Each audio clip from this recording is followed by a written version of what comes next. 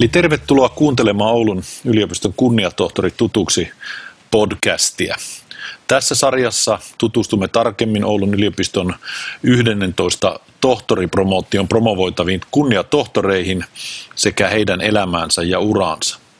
Kunniatohtoreiksi kutsutaan henkilöitä, jotka ovat tieteellisesti, yhteiskunnallisesti ja Oulun yliopiston toiminnan kannalta merkittävästi ansioituneita. Kunniatohtoriksi vihkiminen on korkein huomionosoitus, jonka yliopisto voi osoittaa henkilölle. Minun nimeni on Jouko Niinimäki ja tällä kertaa vieraanamme on Risto Murto. Tervetuloa, Risto. Kiitoksia. Olet syntynyt Kuusamossa. Mikä sai kuusamolaisnuorukaisen lähtemään akateemiselle uralle ja aloittamaan opinnot Oulun yliopistossa? Mitä koulutus on merkinnyt sinulle? Minulla varmaan sen akateemisen opiskelun polku on ollut hyvin tyypillinen ikäiselle pohjoissuomalaiselle. Synnyin Kuusamossa ja siirryin vanhempien mukana lapsena asumaan Ouluun ja sitten Kempeleeseen. Kävin lukiot ja sen jälkeen oli jatko-opintojen aika ja minulle se oli ihan konkreettisesti sitä, että otin Oulun yliopiston opinto-oppaan käseen ja yritin etsiä sieltä sopivaa opiskelukohdetta. Muistan vielä sen, että minulla oli hieman epäselvää, että mikä on maisteri ja mikä on kandidaatti, kun lähdettiin opiskelemaan. Ja sieltä sitten yliopistoon ensimmäisenä sähkölle ja sen rinnalla sitten vähän päästä alettiin lukemaan taloustiedettä, silloista kansantaloustiedettä. Ja jollakin tavalla se kansantaloustiede sitten sopi minulle ja pidin siitä. Ja aikanaan sitten samasta aineesta väittelin. Valitettavasti olen edelleen tekniikan ylioppilas, eli se sähköpuoli jäi sitten suorittamatta, joka tässä tunnustuksena nyt kerrottakoon. Olet opiskellut Oulun yliopistossa lisenssiaatiksi asti. Millaista oli kansantaloustieteen opiskelu lamaa edeltävällä vuosikymmenellä?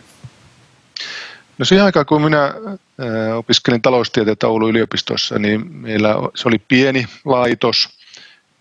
Mulla jäi erityisesti mieleen, että se oli siellä Kontinkankaalla ja jonkinasteinen nähtävästi työsuojelurikkomus, koska se oli se voimakas haju, mikä siinä parakissa on, niin on jäänyt edelleen mieleen. Mutta opiskelu oli todella mielenkiintoista.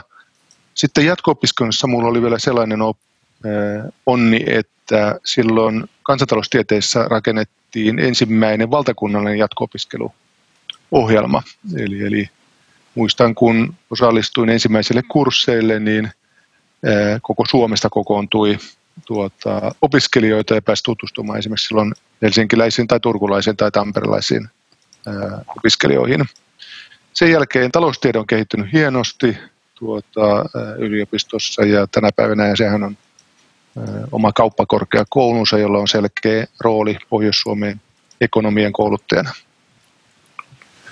Eli kansantaloustieteen opinnot on valmentanut sinua moniin tehtäviin ja oletkin toiminut muiden muassa ekonomistina, tutkimusjohtajana, toimitusjohtajana sekä markkinatalouden asiantuntijana ja työskentelit Suomen Pankin ekonomistina 90-luvun laman aikaan. Ja nyt meillä on vähän samankaltaisia aikoja ehkä edessä. Näetkö tuolloisessa tilanteessa jotakin yhtäläisyyksiä tähän hetkeen? Omalla urallani näitä kriisejä on ollut useita. Oli tämä pankkikriisi, mihin viittaat. Sitten meillä oli tämmöinen IT-kupla.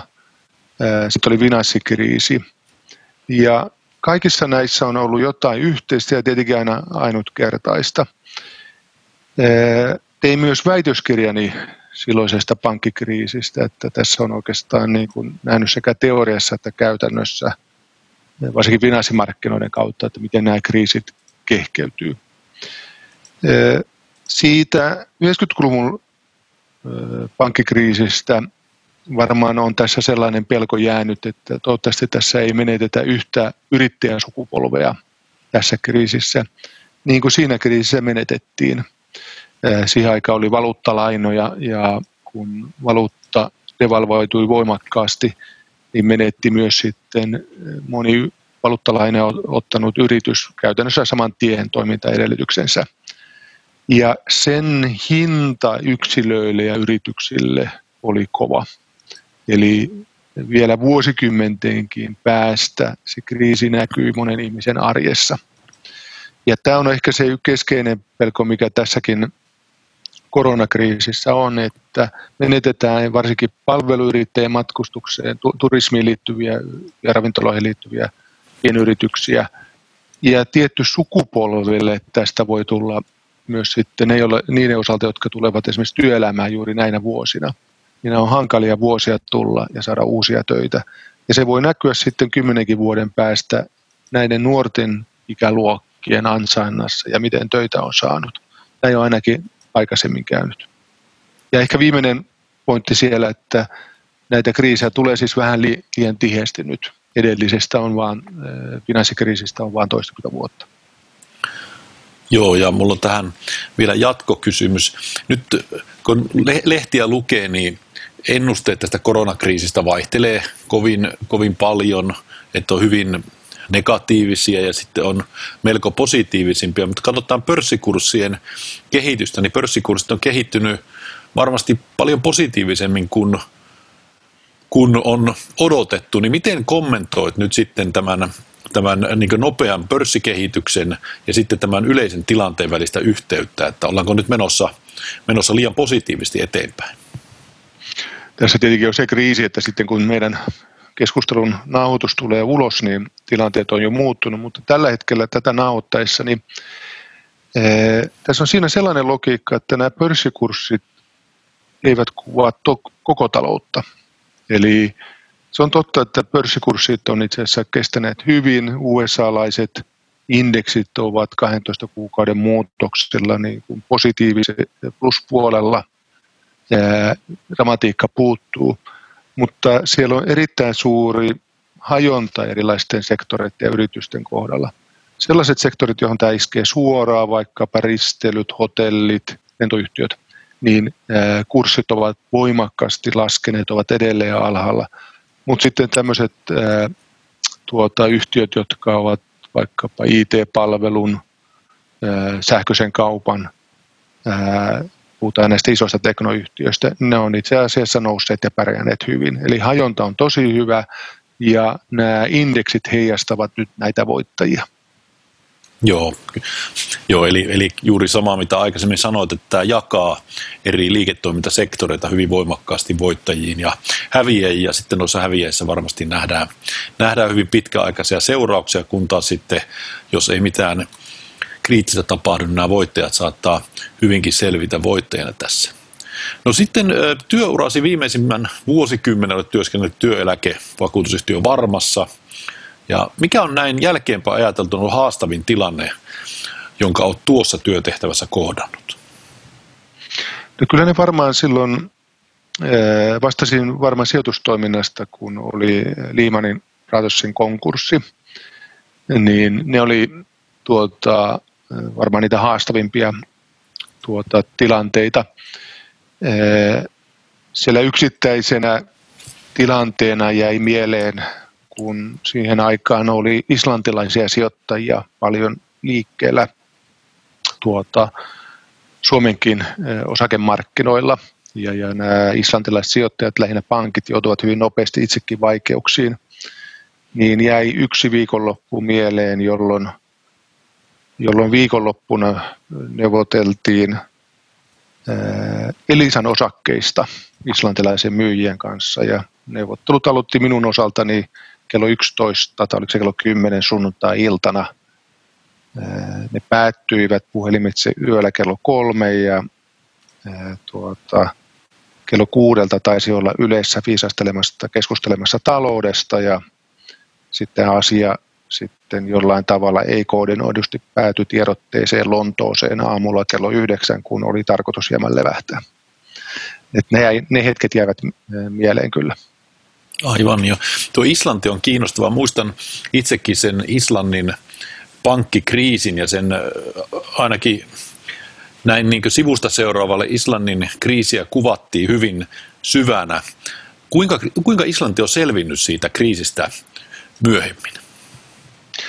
No Islanti on selvinnyt, voisiko sanoa, hyvin. Että totta kai se oli kova isku sille yhteiskunnalle ja jos islantilaisilta menee kysymään, niin he ovat kovinkin tyytymättömiä siitä tilanteeseen, johon heidän taloutensa joutui. Mutta Islanti valitsi myös sitten toisen tien siinä. He eivät lähteneet täysmittaisiin kansainvälisten sijoittajien tai asiakkaiden talletusten korvaamiseen, vaan antoivat tietyllä tavalla mennä vähän täysimääräisemmin pankkeja myös nurin. Se koski silloin osa naapurimaista tai niitä maista, jotka tämä linjapäätös koski, niin moittivat Islantia paljon, mutta kyllä Islanti sitten palautui nopeasti ja ainakin viime vuodet on ollut taas Islannin pienen kansakunnan näkökulmasta niin kuin ihan kohtalaisen hyviä vuosia. Matkailun romahtaminen tällä hetkellä täytyy koskea tosin Islantiin juuri nyt kovastikin. Aivan. Olet tosiaan väitellyt ja sulla on merkittävä akateeminenkin jakso takana ja myös sitten hyvin monipuolista kokemusta, niin kysyisin, että miten olet pystynyt hyödyntämään tuota akateemista kokemusta tai oppimista varmaan toimitusjohtajana? No mun oma tunnelma on, että tosi hyvin, että siellä on sekä asennetta että menetelmiä. Ja se, että on joskus lukenut ja vaatimattomasti tehnyt myös akateemista tutkimusta, antanut sitä menetelmälliset valmiudet lukea aika laajasti sitä taloudellista keskustelua. Ja vähän niin kuin ne mallit ovat sitten luontaisesti imetyneet myös sitten itsellekin, eli kun taloutta ja yhteiskuntaa analysoi, niin voi laajasti seurata keskustelua ja sitä soveltaa, vaikka ei teekään itse tutkimusta. Ja sitten toinen asia on ehkä tämmöinen asenne, että tein merkittävän osan urastani on tehnyt jollain tavalla sijoitusmarkkinoihin liittyen analyytikkona, ekonomistina tai sitten sijoittajana. Ja minulla on sellainen näkemys, että tällainen hyvällä tutkijalla ja hyvällä sijoittajalla on jotain yhtenäistä. Ja se on sellainen tietyllä tavalla kriittinen, analyyttinen mieli. Eli nähdään informaatiota ja yritetään pohtia, että pitääköhän se nyt ihan paikkansa, mitä tässä nyt niin kuin lukee tai on. Ja yritetään löytää siihen joku toinen näkökulma. Tieteentekijälle se uuden tiedon ja näkökulman löytäminen on ilmeisen tärkeää. Sijoittajalle se on rahanarvoista tietoa, kun huomaa jotain sellaista, mikä ei olekaan nyt täysin kokonaan markkinoilla. Joo, mukava kuulla, että siitä on ollut aitoa hyötyä ja tuo mun korvaan tuo analyysi tästä sijoittaja versus tutkija asiasta kuulostaa hyvin luontevalle. No, olet työskentellyt yksityissektorilla, niin mitä sitten akateeminen maailma, mitä asioita akateeminen maailma voi oppia yksityissektorilta? Mitkä on semmoisia keskeisiä asioita? Ensinnäkin mä edustan sitä koulukuntaa, että akateeminen maailma ei pidä missään nimessä kaikkia asioita kopioida yrityssektorilta. Tehtävänantoja on niin kuin luonteeltaan erilainen, mutta kyllä jotain voi. Ja erityisesti minusta tuntuu, että henkilöstön kanssa työskentely, HR, on sellainen asia, että yritysmaailma esimerkiksi pohjoismaisissa yrityksissä on satsannut henkilöstön hyvinvointiin ja johtamiseen paljon ja lähdetään niin kuin henkilöstä liikkeelle tosi paljon. Ja joskus tulee sellainen tunne, että yliopistomaailmassa tämä pitkä valtionvirastohistoria vielä painaa. Ja periaatteessa kun yliopisto on melkein puhtaasti vain ne ihmiset, jotka siellä työskentelee, on siellä infraa ja muitakin asioita, mutta se ihmiset on niin kuin se ehdottomasti tärkein voimavara, mikä yliopistossa on, niin ei ole ehkä ihan vielä täysimääräisesti opittu tukemaan ja rakentamaan HR-prosesseja yliopistossa, mutta hyvin niihin on panostettu viime vuosina eri yliopistoissa, mutta vielä paljon on vielä tekemistäkin. Ja kun mä puhun HR-prosesseista, niin mä puhun paljon myös sitten siitä, että miten voidaan luoda menestymiseen edellytyksiä, mutta myös positiivisella tavalla vaatia hyvää hyviä tapoja ja millä tavalla ollaan toisiamme tukemassa työyhteisössä. Joo, tuosta on hyvin helppo olla samaa mieltä, että vaikka yliopistolaki 2010 muuttui ja sitä ennen elettiin tämmöisessä tilivirastomaailmassa, niin ei siitä maailmasta vielä kokonaan ei ole opittu ulos. Ja varmaan se sisältää paljon hyviä asioita, mutta on myös semmoisia pois opittavia asioita. No sitten palaan tähän Varma-uraan. Eli sen lisäksi, että Varmassa pidetään huolta miljoonien suomalaisten eläketurvasta, sillä käsitellään myös valtavasti tärkeää tietoa suomalaista yhteiskunnasta ja työelämästä. Niin tekeekö työeläkevakuutusyhtiö paljon yhteistyötä yliopistojen ja muiden tutkimuslaitosten kanssa? No meillä itselläkin on pienimuotoista tutkimusta, mutta se pitää sitten kaikilla nöyryllä todeta, että se on pienimuotoista, että me nojaamme hyvin paljon siihen tutkimukseen, mitä muu yhteiskunta kotimaassa erityisesti tekee. Ja sitten työeläkealankin yhteisesti on organisoitunut tutkimusta, joka näkyy esimerkiksi ETK:n tutkimuksessa. Mutta ylipäätänsä voi sanoa, että eläkkeet, vanheneva väestö on varmaan semmoinen osa-alue, että kun sen painoarvo tässä yhteiskunnassa vuosi vuosilta vaan kasvaa, niin sitä relevantimmaksi tutkimuskohteeksi se myös sitten muodostuu. Eli tietyllä tavalla varmaan tullaan tulevaisuudessa tarvitsemaan vielä lisääkin. Kyllä. Olet toiminut nyt Oulun yliopiston hallituksessa tuoreeltaan, eli vuosina 2014-2019. Miten yliopisto kehittyi toimikautesi aikana? No, minulle jäi tosi positiivinen kuva siitä kehitysvaiheesta, jota Oulun yliopistossa siinä aikana oli, että pikemminkin niin, että piti huolehtia, että me kehity liian nopeasti ja liian paljon uusia asioita kerkeä tapahtumaan kuin toisinpäin. Eli niin hallituksen näkökulmasta avainhenkilöt, uusi sukupolvi nousi esille, toivat positiivista energiaa. Ammattikorkeakoulun kanssa yhteistyö lähti syvenemään monella eri tavalla, vaikkapa yliopiston ulkoinen olemus ja brändi uudistui. Ja mikä minun mielestä oli erittäin tärkeää, niin saatiin myös voittoja kovassa tutkimusrahoituksessa.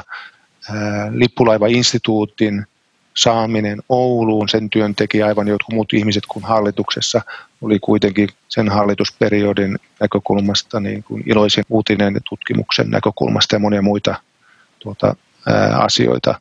Eli jäi semmoinen niin kuin tekemisen positiivinen meininki kyllä mieleen yliopistoväestä siltä periodilta. Joo, tämä lippulaiva on yksi asia, mikä on jäänyt mieleen siitä. Se oli hieno saavutus Oulun yliopistolle. Jääkö mieleen joku muu mieleenpainunut hetki hallituksen päätöksenteosta? No todella mielenkiinnolla jään nyt seuraamaan päätöksentekoa yliopistokiinteistöön liittyen, että sillä aikana, kun sain osallistua yliopistohallituksen työhön, niin sitä lähdettiin keskustelemaan. Ja muistan sen ensimmäisen tunnelman, kun se tuli sitten keskusteluun, ja se täytyy myöntää itsessäkin, että ensimmäinen reaktio oli, että hetkinen, että onko tässä järkeä lähteä tätä pohtimaan, mutta sitten kun se keskustelu eteen meni, niin entistä järkevämmäksi vaihtoehdoksi ainakin tutkia se nousi. Ja mietin nyt, en ole itsenä hallituksessa, tuun todella mielenkiinnolla seuraamaan, että miten se keskustelu menee, koska minun silmin niin se on koko Oulun näkökulmasta suurin mahdollinen kiinteistö- tai yhteiskuntarakenteeseen vaikuttava päätös, mitä voidaan tehdä, eli iso asia ja vaikuttaa tulevaisuuden kaupunkirakenteeseen monella eri tavalla. Eli todella mielenkiintoista seurata tätä asiaa, miten se menee sitten niin lopullisesti päätöksentekoon. Joo, toden totta. Se nousi sun hallituskaudella esille ja se on, mä itsekin muistan erittäin hyvin se hetken, milloin se nousi ja kuuluin myös niihin epäilijöihin kenen mielestä se hanke oli aika iso, mutta nyt sitä on viety eteenpäin ja se näyttää itse asiassa aika realistiseltakin. Olet kerryttänyt muutenkin kuin Oulun yliopistossa laajalti kokemusta luottamustehtävistä. Mikä motivoi ja innostaa sua näihin luottamustehtäviin? Luottamustehtäviä on erilaisia, mutta jos puhutaan tällaisista vähän niin kuin pro bono, että tehdään niin kuin ennen kaikkea sen asian ympärillä, niin minulla on itsellä semmoinen kuva, että siinä on kaksi asiaa. Että yksi on, että kokee sen asian, jonka kanssa tehdään työtä, tässä tapauksessa oli vaikka yliopisto niin tärkeäksi. Ja sitten on aina mukava työskennellä fiksujen ja energisten ihmisten kanssa. Se vähän niin kuin tarttuu, ne positiiviset asiat vähän siinä itseensäkin. Eli mitä enemmän pystyy tekemään semmoisia kohtaamisia ja palavereja, jossa pääsee oppimaan ja olemaan niin kuin energisten ihmisten kanssa, niin se omakin työpäivä sitten paranee. No miltä tuntuu tulla valituksi Oulun yliopiston kunniatohtoriksi ja mitä se sinulle merkitsee? Se on kyllä tosi iloinen asia ja arvostan sitä henkilökohtaisesti kovasti, että vanhasta alma materin osalta niin ei voisi hienompaa paikkaa olla. Ja jos mä mietin sitä Ristoa, joka pohdiskeli, että mitähän se maisteri nyt oikeastaan tarkoittaakaan, niin ei voisi paremmin asiat päätyä kuin että saa olla vielä sama yliopiston kunniatohtori. Tosi nöyrällisellä ja kiitollisella mielellä. Ja lopuksi vielä, sulla on poikkeuksellisen täydellinen ja monipuolinen kuva Oulun yliopistosta ja siinä mielessä tämä kysymys on hyvä esittää juuri sulle. Eli jos sinun tulee kuvailla Oulun yliopistoa 3 sanalla, niin mitkä ne 3 sanaa olisivat? No se on asenne, osaaminen ja suo. Kiitos Risto. Kiitos tästä haastattelusta ja tämä on hyvin kiinnostava ja vielä kerran kiitokset siitä, kun kunniatohtoriksi meille tulit, saatikka sitten niistä kaikista palveluksista, mitä olet vuosien saatossa Oulun yliopistolle tehnyt. Kiitoksia. Toivottavasti pääsemme pikaisesti näkemään ihan fyysisestikin.